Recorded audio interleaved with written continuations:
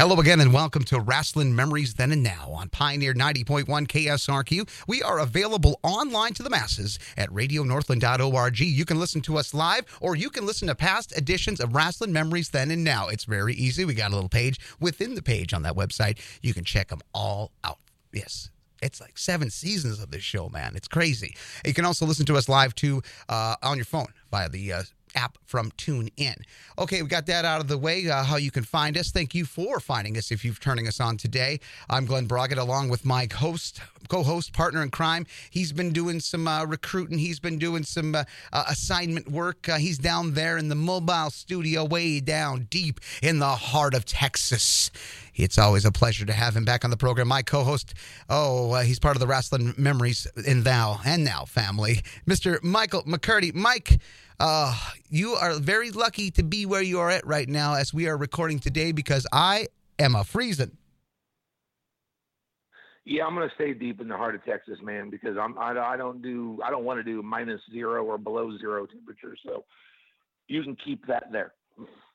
Yeah, so what is the temp down there as we are recording today? I just want to be curious because what we're getting right now, it ain't even close. I think we're at about 50 today.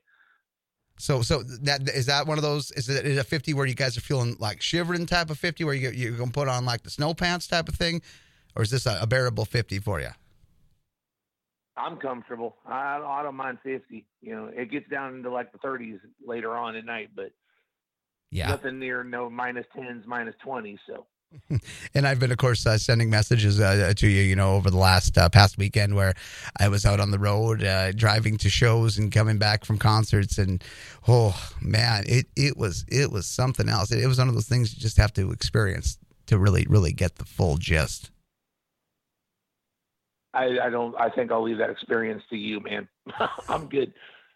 But what I'll do is leave the wrestling, all that good stuff up to you instead of worried about the cold climate because you know what? We may be freezing up here in Minnesota. We need some warmth. We need a guest that's going to heat things up. We need a heat magnet, man. We don't need happy. We want somebody going to set this place on fire. And I do believe through your very good and very astute scouting that you have some you have some very good results here on this edition of Rasslin Memories Then and Now. I do, man. I'm very proud to have this guest on tonight. He's going to be more of the now. Actually, change that. He's a little bit. He's the now, and he's the then. He's a second generation star. If you look around here in the Texas area, this man is definitely one of the top 10 wrestlers in Texas, as well as out of Texas. Just recently working with Ring of Honor when they came through here through San Antonio and Houston with the Road to G1 Supercard. He's also had a chance to work in Japan. This is a man that you would think, eventually you're going to see him on the big stage because he's that damn talented. You can't keep talent like this bottled up just in Texas. And like I said, second generation star, his father, one of the great Frank Dalton. A lot of our fans are going to remember that name. We're going to talk about him a little bit.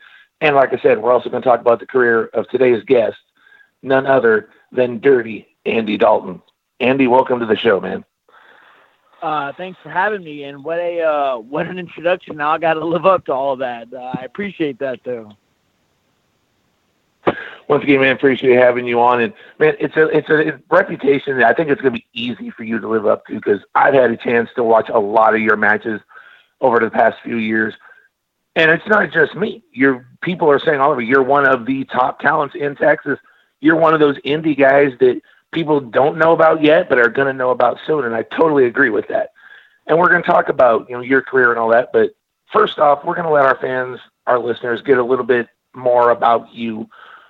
What were some of the influences? What got you into wrestling? What did you see on TV as a little Dirty Andy Dalton that got you interested and decided you wanted to be a wrestler? I believe my earliest memory would be either WWF Superstars or All American Challenge. My mother actually has a home movie. She had set up a camera to record my grandparents who had came to visit from Shreveport. I was living in Houston at the time. My mom had set up this camcorder to record kind of like a family breakfast.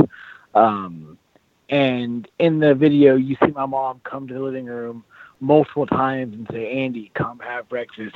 because I was literally about 2 feet away from the TV screen watching wrestling.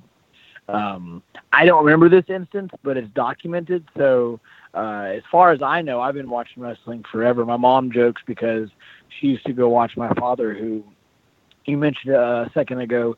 She would go watch my father in the sportatorium while pregnant with me. So I guess technically I've been watching wrestling since I was conceived. I mean, as far as I know, forever. Like it's pretty much just been ingrained in me my entire life. As far as influences go, I grew up watching WWF. I discovered WCW. In my teens, I discovered ECW. So it wasn't until, the internet kind of become a thing that I was able to find out more about other wrestling, like your ECWs, and then around the 2000s, like when the indies really picked up. My youngest influence, I guess, would have to be Hulk Hogan. I was like any other kid. I was a Hulkamaniac. That was my guy. As I got older, Shawn Michaels, Bret Hart, and Owen Hart were my guys. After a chance meeting and interaction with Bret, I was no longer a fan of his. And that was when I was 10. And as a teenager, I discovered ECW, and I remember being completely enamored with Steve Corino, which we can touch on him a little bit later. And then as the indies picked up, I kind of discovered more and more, and it just went from there. Now, who are some of the guys, you've mentioned Hogan, Corino, Bret Hart, Owen Hart. Great names, by the way. These are legends in the sport. I've had a chance to meet Steve Corino myself, and such a very down-to-earth guy. But who are some of the guys that you saw on TV, or maybe a match or two that you saw that's when you realized, I want to do this? Something that made you decide this is what you were going to do. Again, I'm not sure that I can remember a moment. It's easier for me to tell you that my entire life. Like, all I remember telling my dad when I was younger was, I want to be a wrestler. My mom told me, she tells me that she told me that he was a wrestler when I was watching it on TV once. I was like, cool, I'm going to grow up and do it just like him.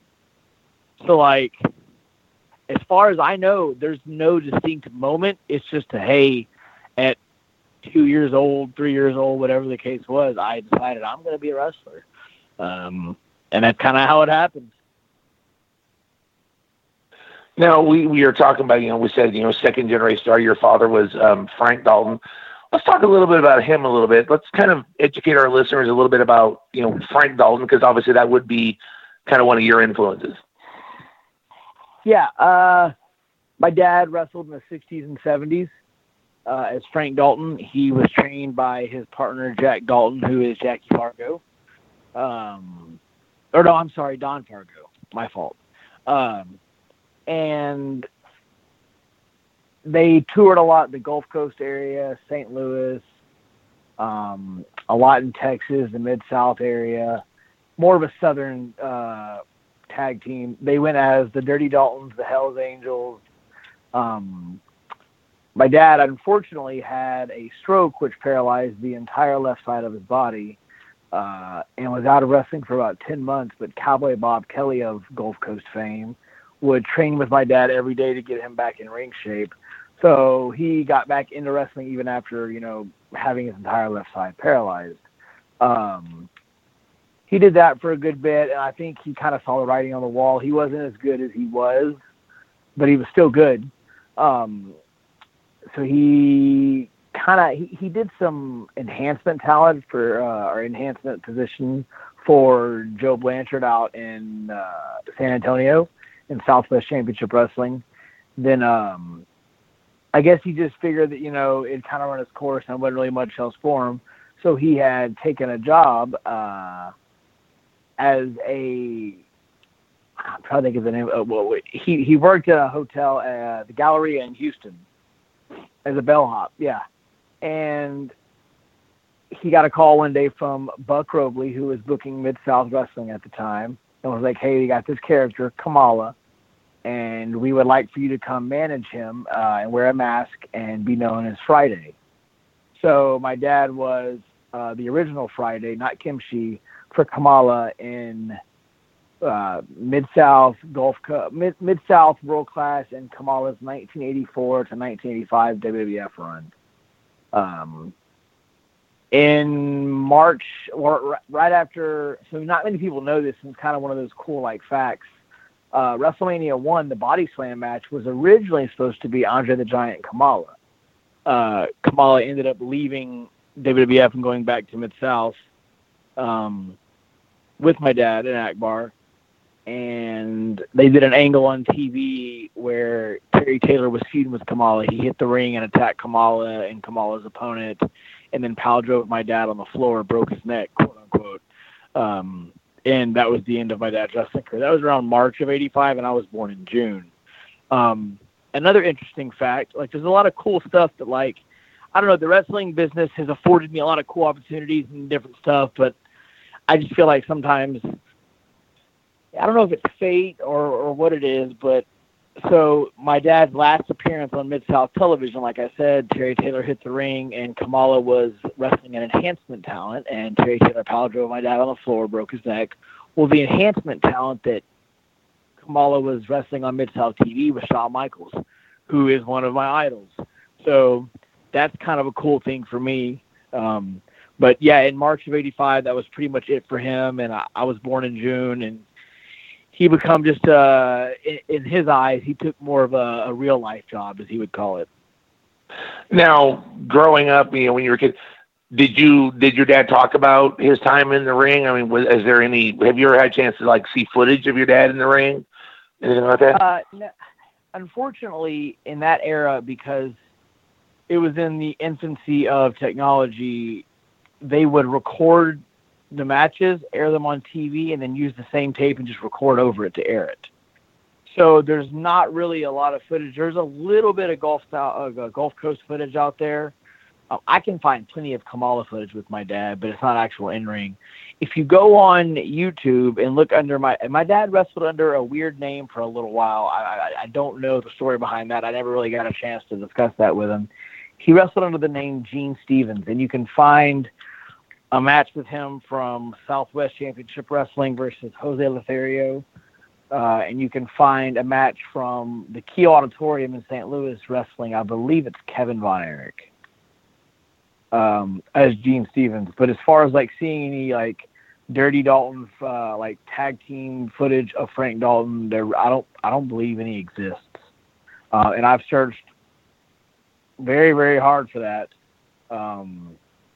But like I said, back then the technology was so different and so much more expensive. That's not really how they didn't, record stuff to document it and keep it. They just recorded it, aired it on TV, and they were done with it.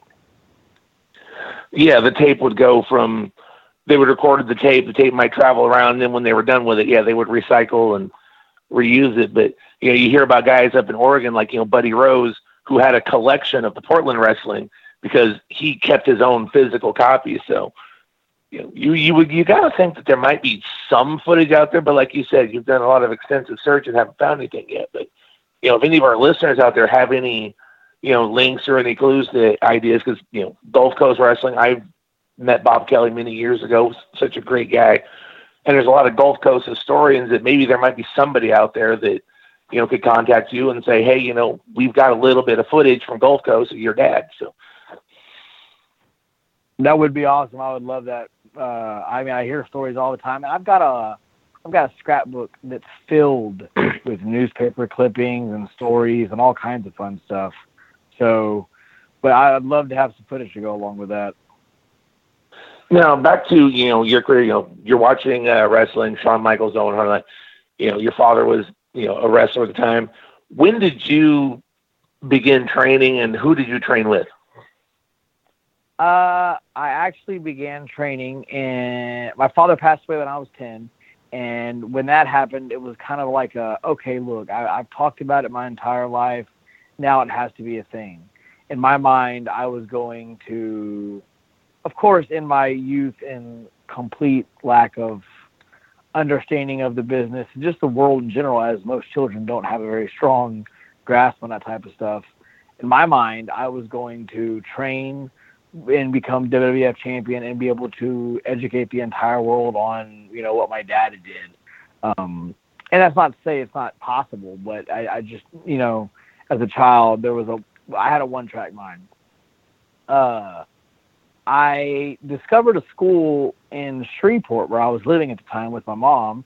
I was I believe I was 17 at the time, and I went and did their tryout, which was just them basically blowing me up, like just tiring me out to the point of exhaustion. I actually threw up twice.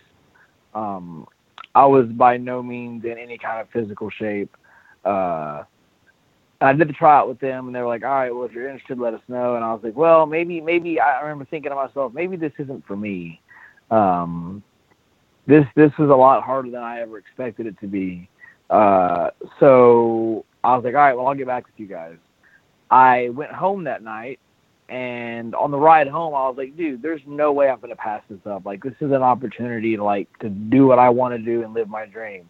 So when I got home, I called the school and was like, hey, I want to go ahead and enroll. I've had time to think about it, and it's something I'm very serious about. Well, the person running the school did not answer the phone. I left a voicemail, never heard anything back. A couple weeks later, I was on the internet, and somebody approached me, and they were like, hey, everyone that was going to that school that you went to and did your tryout at is being referred to this other school in Tyler, Texas. And like I said, I was living in Shreveport at the time. Would you like, and again, this is a complete stranger approaching me on the internet. He's like, hey, do you want to go check out this school in Tyler with me? And I was like, yeah, let's do it. So I met up with him, and we went to Tyler, checked out the school. And after watching their training session just one time and kind of getting a feel for things, I was like, yep, I'm doing it. Went home, told my mom, and she's like, all right, cool.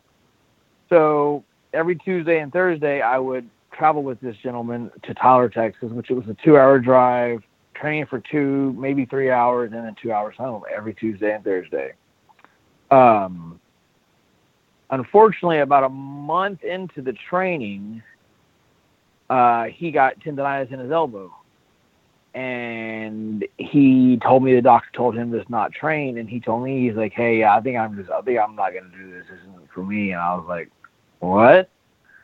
So, I was defeated, and I was like, man, another opportunity just gone. And I remember my mom being like, well, what's the problem? And I was like, well, he was my ride to Tyler every Tuesday and Thursday.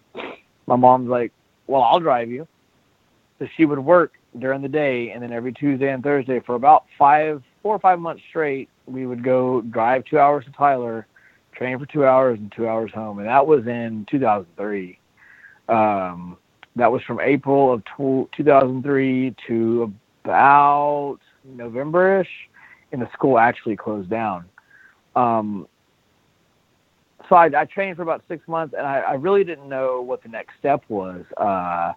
I was kind of worried that, I didn't get enough training or I wasn't prepared. So I asked my trainers, I was like, guys, what do you think? The school closed down. What do we do? What do I do from here? And they were like, you pretty much learned all you can at a school. The rest of it's going to be what a lot of old timers refer to as on-the-job training. But you need to just get out there and get booked. So in January 31st, which was yesterday, wasn't it? Or is that today? Wow. I had my first match today in 2004. Wow, that's crazy. Wow, yeah. So I had my first match for David Fuller at NAWA DFW January 31st, 2004, and I pretty much have hit the ground running. I've been going strong ever since. I think total, if you counted up all the time I've had to take off for a few nagging injuries, my separated shoulder, a hyperextended knee, so this is the start of my 16th year. I guess you could say I've missed about 5 or 6 months total since I started. Going strong every weekend, sometimes 4 or 5 times a weekend. Heck, just 2 weekends ago, I had 3 matches in one day. So at 3 different promotions. So I was just about to mention that because I was there that night. Yeah, that was for one of those at least. Yeah, that was you were at the second one, correct? Yes, I was at the Sabotage DCW show. Yep. Yeah, that was the second one. And then people hear that, and they're like, oh, that's cool. I mean, I'm sure that wasn't that bad. That was, 3 matches in one day. And I was like, well, it takes a physical toll on you. Plus, the third match I was in was a bunkhouse brawl where there was glass, there was chairs, a barbed wire board. I was bloodied up pretty bad. I'm going to have a scar for the rest of my life on my nose and forehead. I'm used to the scars on my forehead. I've got plenty. But, yeah, that was a pretty rough one, that third one. So, but, yeah, since January 31st, 2004, I've pretty much hit the ground running and ain't looked back since. I will say, Glenn, I saw him. He came back to the location for the second event after he wrestled that bunkhouse brawl. And I will say I got to see this man, and you could see he was a little worse for wear after that match, but still up and moving, though, man, which just gives you kind of a testament to, the character of Andy. So. Oh, I'm very impressed by that, man. That's just excellent. I mean, the fact that he granted it out to 3 shows with injury or no is also a big compliment to this guy's work ethic, to Andy's drive and determination. Yeah, all right, well, Glenn, I'm going to pass the mic over. Hard worker. Yeah, you're going to pass the mic over to me, Mike? Let me get a few. I'm going to pass the mic over to you for the hot tag. All right, hot tag over to me here. It's very interesting to listen to you talk about your life as a second generation, and also working your way up. This has been what you've completed. This is your 16th year now. You're heading into the business. I want to talk about, when was that first match you had against somebody that you remember from watching as a kid, and what was it like to work with veterans like that? Was it a little bit intimidating to get in with guys? Well, once you're just starting to cut your teeth, but was it a bit interesting when you worked with a bigger name guy from the past? I mean, considering with the nostalgia factor, and who were some of those guys? Man, that's a really good question. I'm trying to think of like a veteran-esque type person that like my first. Actually, my first quote unquote name that I ever got in the ring with, and this may surprise you. It'll be an interesting story because. Especially with how things are going today in modern wrestling, my first name to be in the ring with was Jazz. And she, for lack of a better term, she beat the hell out of me. It was intimidating. Look at her. But I think one of the things that sets me apart from other people, and this was something that was said to me even during my training, I picked up on a lot of the stuff in training very naturally. And I'm not going to sit here and brag or boast, but I really feel like the fact that this has pretty much been my entire life, all of my life, it's all I've ever wanted or like focused on or done anything about, I feel like that gives me an advantage. So while I'll always get butterflies and I'll always get anxious and nervous, there's also a bit of confidence I think I carry that not many other people do, because I know that I was born for this. So being in the ring with Jazz, while it was intimidating, I was like, well, I'm supposed to be here. And this is my job. I'm going to do my job to the best of my ability. So yeah, it was intimidating, but it was also a lot of fun. And I've been blessed to work with a lot of people, like trying to think of maybe somebody else that you could consider a quote unquote name, or that's, man, I tried to make a list the other day of like people that I've been in the ring with. I've been in the ring with, let's see, Jerry Lynn has taught me a lot. Rob Conway, Scotty Too Hottie, Rodney Mack, Steve Carino. There's a lot of the guys that I've been in the ring with are more modern guys. Like, X-Pac, Joey Ryan, Homicide, ACH, AR Fox, DJ Z, Davey Richards, Jimmy Rave, Sammy Callahan. It's a long list of a lot of people. But I've always say this, and I don't even know if I've publicly said this, but like amongst conversation with my friends and fellow coworkers, there's only 2 professional wrestlers walking on God's green earth that if I was booked to compete against, I would be intimidated and worried about the quality of my performance in comparison to theirs. And that's Jay Lethal and Kenny Omega. I believe those 2 are undoubtedly the absolute, like, they're the measuring stick in pro wrestling. Oh, they're absolutely. I have to agree with you 100%. And I mean, we remember up here, I mean, and where I'm living and where I'm broadcasting, we're not too far from Manitoba. So we get to know when Kenny Omega was just starting to come up and work those Winnipeg shows, he was just a guy that had so much talent. And to see him just be on the international stage, firstly, and, you know, with his success in New Japan. And now, you know, with all of these big news and rumblings of this new starter company with the All Elite Wrestling, you're hearing a lot more about you know, him being one of those sought after free agents that they want, and both the WWE want. So this guy is in a great place and a great time, and it came with a lot of hard work, busting his ass up in Manitoba to be making it to some of the biggest stages of the world. But he was one of those guys like yourself.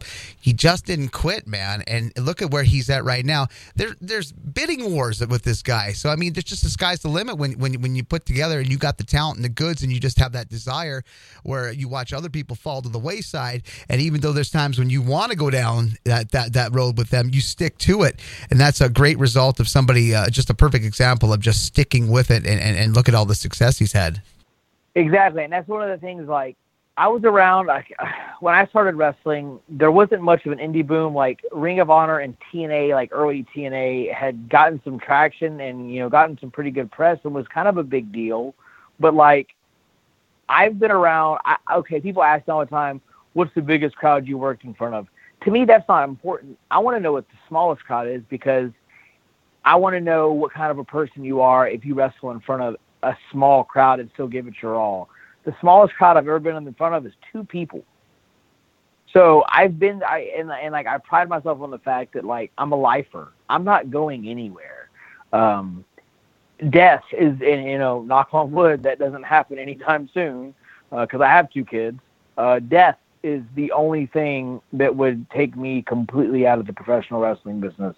And I think that's part of the reason that Kenny and so many others are successful as they are, is not just having longevity, but being, you know, the essence of longevity. It's so crazy to see the indies now and think about the indies 10 years ago, or even 15 years ago. The indie scene and just professional wrestling as a whole is definitely on an upswing. And I think those guys like myself, like Kenny Omega, and by no means am I comparing myself to that guy as far as, like, work ethic goes or nothing like that. That guy's a machine. Those ones that stick around through the hard times and the bad times, you know, good things come to those who wait and work. So I'm proud of the fact that, you know, I've lost friends, family, girlfriends, other jobs. I've sacrificed a lot. And I think in the end, that's going to pay off for me. I mean, for heaven's sake, my daughter was being born in Arlington, Texas, and I was at a tryout in Chicago for Dragon Gate USA. So I think the sacrifice and all that one day will pay off for sure. And that's one of the things that I pride myself on. And how great is that? To see someone like Kenny Omega, obviously, I mean, he's had his own hardships, and I don't know enough about his personal life, but I know that he's endured some hardships, and I know that he's sacrificed a good bit to get where he's at. And to see someone like that succeed, it's motivating. And I mean, we don't talk regularly by any stretch, but Kenny's a friend of mine. I met Kenny when I was over in Japan. He follows me on Twitter, and we'll exchange DMs every once in a while. I never try to bug the guy, because obviously, you know, he's a big deal and he's extremely busy. But to see someone that successful, that hardworking, that, you know, kind of has taken a path somewhat like myself, it's so motivating. It's so inspiring. It's awesome. So like I said, I pride myself on my work ethic and the fact that, like, I won't give up. And it's good to see that, you know, the work ethic and the time that I've put in, like somebody else, it's paid off. So I'm hoping, you know, I'm pushing that one day it'll pay off for me. You know, with the advent of social media in the past 10, 15 years, I mean, the last 5 years here has really kind of opened it up as far as, you know, wrestlers networking with other wrestlers more conveniently. And that also has led to a little more synergy for these guys to, you know, say, go to a different part of the country because, you know, they're talking with other wrestlers from different parts. It's almost like it's a creation of the modern, of the old school territory in its own modern way. How important is that to have that networking to get you gigs outside of, where you usually have been playing to your home crowds? What has that been like to have those connections and to be able to get out and go for these tryouts and go to these different parts of the country and kind of learn under different learning trees? It's been awesome. Like I've always had a Facebook. I didn't realize the importance of other social media platforms until I did my first Ring of Honor tryout. And I want to say 2014. And one of the things that was stressed to us was you need to have a strong social media presence. So I literally went home, opened up a Twitter. In the last couple of years, I opened up an Instagram. It's important. It's the internet can be very, very bad in a lot of ways that has negatively affected the wrestling business. But I think in the same token, it's also positively affected the wrestling business because it connects so many different avenues of ways for guys to make money and like to get themselves out there and to present more opportunities. It's definitely been very, very helpful. Through social media and, not just social media, but the internet in general, like YouTube. I have a new highlight video being uploaded in the next couple of weeks that I'm hoping to, spread around and get even more work because my calendar is extremely busy and extremely full already. Like we're in the end of January tomorrow, and I've already wrestled for the second biggest company in the United States, Ring of Honor, twice this year. And I've got some really big things coming up. So I think social media is extremely important and extremely helpful, but just like anything else, it can also be detrimental to anything you're trying to do positively if you don't present it with positivity. One of the things that I like to tell younger guys when they come to me for advice or ask me questions is like, you get out what you put in. And that's not just you get out success from working hard. That's you put forth negativity on Twitter and you're going to receive negativity back. I know we've spoken on him a couple times now. Steve Carino has become, I idolized him. He's the reason I bleached my hair. I got to meet him at a show in San Antonio, and then about a year later we got to work. I'm coming up on the anniversary of that. He's always, texting me and giving me some really good insight and helping me out with a lot of stuff. One of the things he said last year, I was dealing with some personal issues, and I wasn't booked WrestleMania weekend, and I had no intention of even going to New Orleans. And then some fan tweeted me and was like, "Hey, are we going to see you in New Orleans? Is there anything going on?" And I was like, "Nope, no one seems interested, so I'm not going to waste my time even going down there." He immediately texted me within like 5 minutes of me tweeting that, and he said 5 words that has literally stuck with me and will stick with me forever, that I tell guys all the time. Don't be bitter on Twitter. And it just shows that like how much of an influence social media has when I have a WWE Performance Center coach texting me about my Twitter. That just shows how far that kind of stuff reaches. Yeah, very, very much. It's the blessing curse of social media. I've always said it's like you always got to make sure you don't step over that line and go completely over the edge. Especially when you're going on there with emotion, there's got to find better ways to channel it. And there's been good, there's been bad on the internet, and it's also been just a great way to get guys, familiar, people familiar with these guys. I mean, look at the success stories of a guy like Sami Callihan. I mean, just for a clear example there. I mean, this is a guy that's wrestled all over the indies. He's been through every level, every tier. He even was at NXT for a while. He's worked Lucha Underground. He's been with Impact. He's been with MLW. And I'm sure he'll probably find his way to AEW, All Elite Wrestling. I mean, that's a guy that when I think of success and the way he did it, the DIY grassroots sort of way by getting his name out there, cutting good promos, working with guys, creating a little controversy. He's one of the guys that really comes out for me. And another guy that I know you're familiar with, and we had a chance to chat with him last year around this time, and when he was just starting to make some waves, and he's got so much upside, is Brian Pillman Jr. So Let's talk about like Sammy and Brian Pillman Jr., just an example of guys that are going out there and showing the 360 of who they are, both with social media and some of the stuff they do in the ring. I mean, this is another one of those great stories and a good hope for indie guys and the crop of wrestlers coming up in the next few years. Definitely. And Sammy's a guy that I had been compared to for a long time, both in the fact that, like, if you know anything about Sammy, you know that growing up he was a fat kid, and I was too. We both battle body dysmorphia, which is a disease that kind of centers around the obsession with one's appearance. So, like, I was compared to Sammy a lot. And I remember when he got released when he quit NXT, I went to a graphics designer and was like, can you make a graphic that shows me and Sammy together and then put a bunch of promotions at the bottom and be like, hey, who's going to book this? Because, I mean, every time I was compared to Sammy, I got it because, like, I idolized that guy because he made, like you said, it was a DIY thing. Like, he created more buzz for himself. He got himself a job with NXT just based off buzz. So like I look up to Sammy in a lot of ways, and he's been able to carve his own path and make his own. He's a guy that I like to say he's made a niche market mainstream.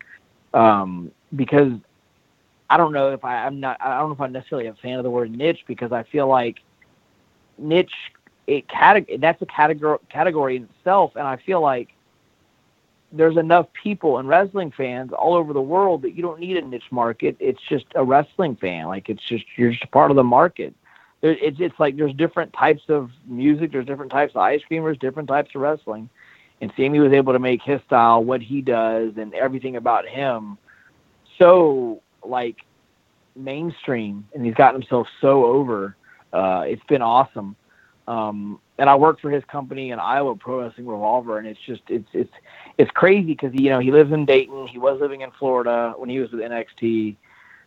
To know that he's running in a town like Des Moines, Iowa, which sounds like the middle of nowhere, and driving there the times that I have, it pretty much is the middle of nowhere. I live by there. No. Oh, wow. No, I live further up from nowhere. I live way up in northwestern Minnesota. So when you talk about Iowa being nowhere, I'm like, whoa, brother, you got to come on up here, man. You'll be like almost looking down at the tip of nowhere. Oh, my gosh, that sounds terrifying. But the fact that he was able to make, Revolver, he draws 5, 6, 7, 800 people in Des Moines, Iowa to an indie show with the only television people on there are guys from Impact, and I'm not going to sit here and bash Impact. They've been through lots of changes, management changes, television channel changes. That's not for me to discuss, but they're not as accessible as they once were. So to say they're TV guys is sometimes fair and sometimes not, but he's able to make a crowd out of, in Des Moines, Iowa, for a show with, for lack of a better term, a bunch of indie guys. And that's pretty impressive. As far as Brian goes, I wrestled Brian, I want to say it was November, maybe December, and we're scheduled for the rematch in March. Brian's a guy that knew that with his last name he'd be afforded opportunities that maybe somebody else would, but he's not the type of person to not like. Here's what people seem to like drop the ball on or not understand. Brian, I'm sure, could use his name to go anywhere he wanted, but once you get there, you still have to put in the work. You still have to work hard, and I think that gets lost. People are too quick to go, oh, he's just using his last name. Brian works hard. He's all over the place. That guy travels like ridiculously. So for anyone to say, he's living off his dad's name is partially true, but it's not the extent of who he is, if that makes sense. Like he may be continuing the legacy of his father, but he's creating his own path. He's fighting out of a shadow that was cast upon him at a very young age. I mean, when you talk about Brian's story, I mean, he was even younger than you were when you lost your father. But you think when Brian was barely a child into the world, and to read and hear Brian tell this story about his life, you know, dealing in the aftermath of his father passing, and you know, dealing with a broken home and stuff. He really grew up really hard and grew up fast to where he's kind of gotten to the point where, you know what, he has a lot more maturity than a lot of other people probably his age have at this moment in his life. Just because he's a child of experience, he could have went a whole different avenue, but he stuck to it. He found wrestling, and kind of like his dad, he is such a student of it. Where Brian Senior would be in talking with Meltzer and watching films and the tapes. This is kind of a different version, kind of a modern social media version, but I think Brian Jr. is kind of following that path of always finding and accruing knowledge and actually using that knowledge and passing it on in his own way. Definitely, and he's utilizing it to most of his potential, and the sky's the limit. I mean, Brian's a good guy, too. Like, our match is highly competitive and a lot of fun. I'm looking forward to doing it again. And I think there's a lot of big things on the horizon for that guy. And I know that he's got a good head on his shoulders. So I look forward to seeing his growth. Oh, absolutely. I'm going to flip it back over to Mr. Michael McCurdy for this leg of Rasslin Memories Then and Now. Mike, are you ready to get back in and talk to Mr. Andy Dalton? Well, most definitely. Andy, kind of briefly talked about it for a second there with you and Sammy Callahan on it. If people follow you on Twitter, one of the things they're going to notice is one of your most used hashtags is all heart, no abs. And you mentioned body dysmorphia and all that. Nowadays, you know, there at one point in time, there was a look. Everybody wanted to be that, you know, you wanted that chiseled, you know, muscular guy. That's what people thought sold in wrestling.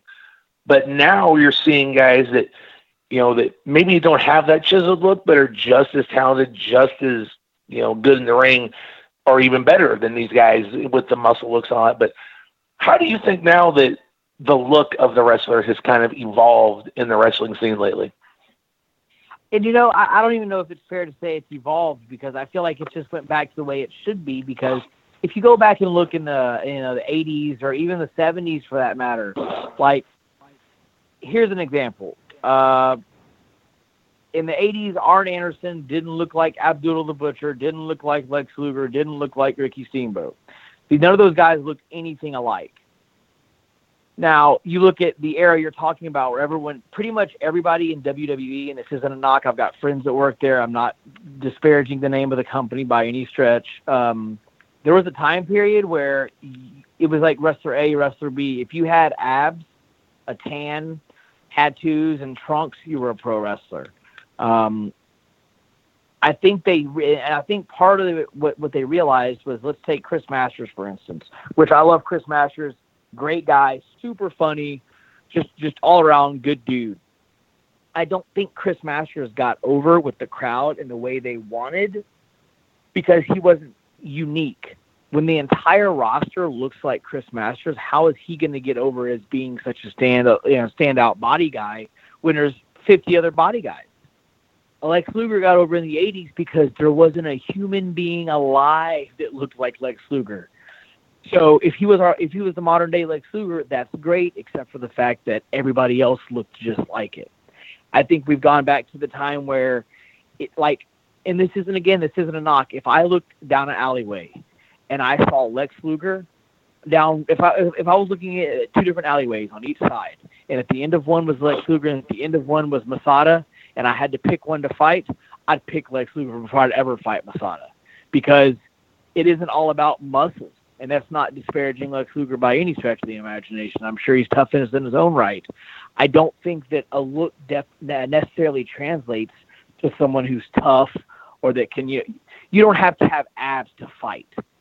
And in pro wrestling, it's not necessarily just about fighting. It's about heart, which is where that hashtag comes from. Because I'll never have abs. I have a daughter who loves pizza, and I love it with her. I'll never have abs, and I've accepted that, and I'm not mad about it. Could I work to get it? I'm sure, but why? I don't need it. I have been as heavy as 260 pounds. I have been as light as 168. And my wrestling did not change whether I was heavier or light. I still wrestle the same. I'm still the same guy. I just may look bigger, may be bigger. I think we're in an era now where it's not about looks. It's about ability more than anything. Now, do you see, though, I mean, we're still talking about the body guys. Do you still see kind of, though, there are those guys that they still want to book that guy that's got, the muscle, the look, because they think, oh, that's what's going to bring, the fans in. That's what, the women are going to want to see this guy because he looks so great. But then you got a guy like, we'll say, in my opinion, Joey Ryan. I don't think Joey Ryan's got but people flock to see him. You're kind of thinking it's more that, wrestling ability, character, that's more than, the look. But are there still those promoters out there that want just that look? Oh, 100%. The all heart, no abs hashtag came based off of a promoter who is not interested in using me because I don't have abs. He wants WWE guys or WWE shaped guys from that era. And it started actually because there was a picture of myself and Gregory James. We had just won the Wrestle Circus Tag Team Championship. It was posted on social media. And this promoter, who I'm not going to say his name, I'm not going to give the guy any press because it's not my place. He commented on the picture, look at those abs on Gregory James. Completely negated the fact that we had just won the tag team championship from Wrestle Circus, and completely negated the fact that I was in the picture. So I took that as kind of like taking a shot at me. And I don't think it might have been malicious. It probably was, because I'm not a stereotypical professional wrestler that he likes, which is fine. There's a bunch of different flavors of ice cream. There's different movies, different music. There's different wrestlers. You don't want me on your show because I don't have abs. That's completely fine. I'll go make money elsewhere, and I'll be entertaining elsewhere, because abs or not, 7 foot tall or not, the one thing that I know nobody can ever take away from me is my entertainment value and my work ethic and my heart. So that's where the all heart, no abs came from.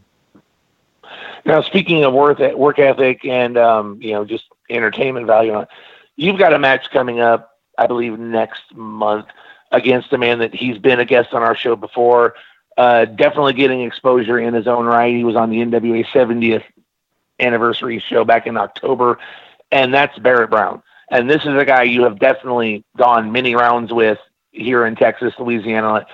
But what can you tell us a little bit about, working with Barrett? And because, like I said, he's getting a national exposure as well now with all of what he's doing.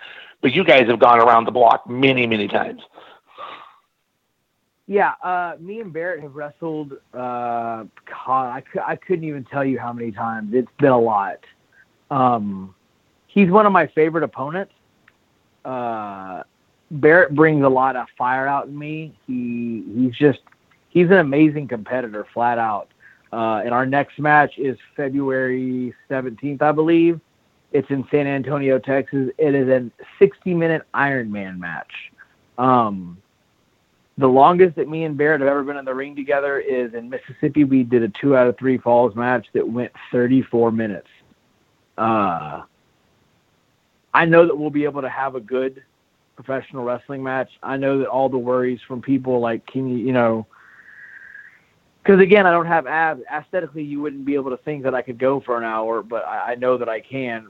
I think my main concern is keeping the people engaged and excited for 60 minutes. We're in an age with the social media where people have short attention spans. Me and Barrett are going to have to go out there and have a match that keeps people excited, entertained for 60 minutes.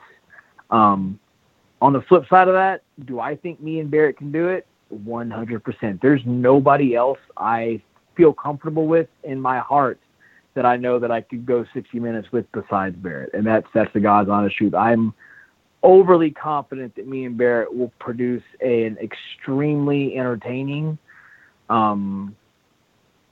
extremely exciting match.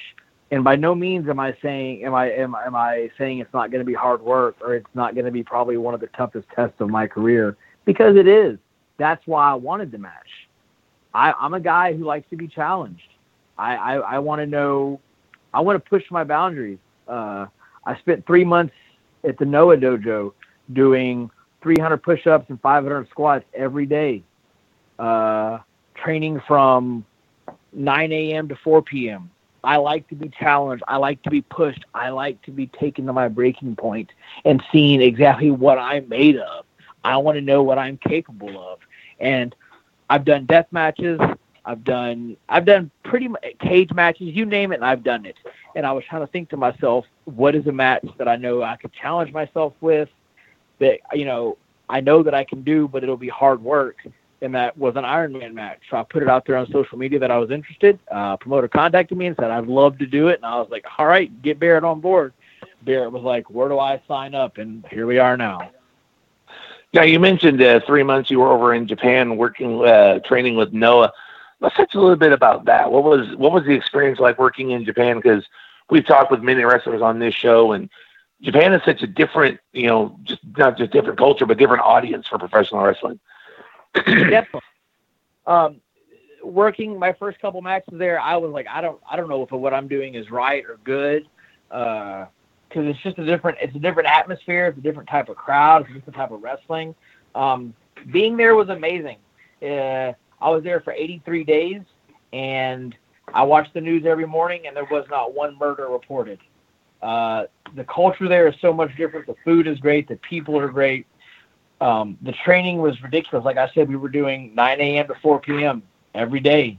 On show days, we had to train an hour before the show out by the ring while everybody watched us, which can be extremely stressful and intimidating to know you've got all these guys like a Minoru Suzuki, like a Katsuhiko Nakajima, like a Naomichi Marufuji, who are literally watching you work out and see what you're capable of and made of. It was strenuous as heck, but it was also very rewarding. People say they noticed the difference in my wrestling when I came back, that I was more aggressive, I was more confident, I was a smoother wrestler as far as my transitions and how I move. I mean, I guess I can kind of see it, but it's hard to notice stuff on yourself. But if everybody else sees it and they feel like it changed me for the better, then that's awesome, and I'm glad that I had that experience. Because like I said, it was tough being away from my 2 children for 3 months, but it was one of the most amazing experiences of my life. I got to do a lot of cool things. I got to go eat at Kabuki's restaurant. I got a Rivera jacket, which is, anybody in professional wrestling knows that's a big deal. So it was definitely probably one of my favorite, if not the absolute favorite experience of my career. I was a part of the 2016 Super J Cup. How many people can say that? Like, that's super cool. I was a part of the GHC Junior Tag League. I also wrestled. It was so crazy because I didn't even realize what I was doing until it was almost like it was happening. My first show there was in Korakuen Hall, which is like the Madison. It was like the ECW arena of Japan. And my first show there was every year they do a thing called the Misawa Memorial Show, where they have a memorial for the guy who started Pro Wrestling Noah, Mitsuharu Misawa. And my first show there was the Misawa Memorial Show. So definitely a lot of cool experiences, a lot of stuff I'll take with me for the rest of my life. One more thing I'd like to touch on before we wrap up this edition, and I pass the mic back over to Glenn. 15 years in the business. Like I said, I've worked on a lot of shows with you and got a chance to see you interacting with a lot of the up-and-coming guys, a lot of the new guys that are just now cutting their teeth, that are just starting their career. You've done a few seminars and all that. How do you feel that, you're giving back to the industry? Because I see you on Twitter and Facebook and all that, and you'll push other talents, hey, book this guy is great. What are some of the ways you're kind of giving back now after 15 years in the business? Just like you said, I'm a firm believer that no one opens all of life's doors by yourself. Sometimes somebody has to open it for you. A lot of the opportunities I've gotten have been through other people and my hard work. I don't want to misconstrue that. It wasn't just someone, it's not just about who you know. It's about who you know and what you're capable of. I have this thing on Fridays. Every Friday on Twitter, I do Fave 10, where I'll tweet 10 people that I think the internet wrestling community, or maybe the wrestling community in general, doesn't know about that they should. I not only hold seminars, but I travel with a couple of guys on a regular basis, and every time we travel together, I make it a point to go, guys, ask me questions. Tell me what you want to know about this.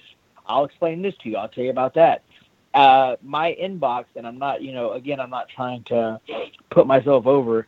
My inbox gets flooded every once in a while. People going, hey, can you watch my match and critique it? Hey, can you give me some help, some advice? And I'll gladly help anybody because I got nowhere by myself. So I like to be able to give back and help as much as possible, because the wrestling business will grow, flourish, and be awesome long after I'm gone. So I want it to grow and prosper without me.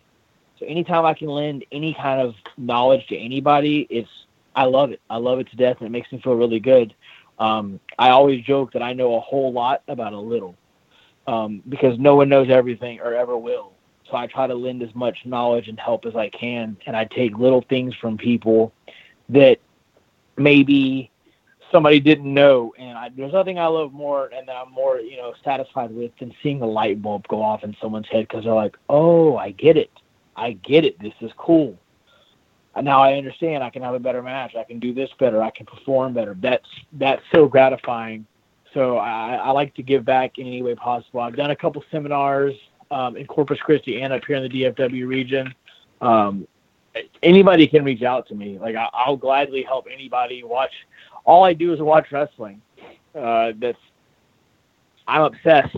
I kind of liken it to Tommy Dreamer, who once did a podcast, and they said, who's your favorite wrestler? He said, everybody. I just love pro wrestling. I can watch any style of pro wrestling and get some kind of entertainment value out of it and learn something, which is something I stress to everybody. You can have the worst match of your career, and you can learn something. You can maybe learn what not to do in a certain situation. So that I try to, giving back is something I pride myself on. So I want everybody to learn, grow, and prosper just like I did. And I continue to do. I'm nowhere near done. Like, this is the start. Today is the start of my 16th year. I've got big things lined up, some really big stuff. So I'm not done yet. And for the younger guys that I'm helping out, I'll teach them everything that they know, but I ain't going to teach them everything I know, because I'll help them get to a level, but I'm also concerned with getting myself to another level, which is a good competitive environment and helps everybody in wrestling in general. All right, well, I'm going to pass the mic back over to Glenn here for the last couple minutes of our show. Glenn, do you have any more questions for Andy? Well, it looks like we've reached the top of the hour, and we've had a great conversation, and hopefully we can have Andy back in the coming weeks and months here, and he can fill us in on what's been going on with him.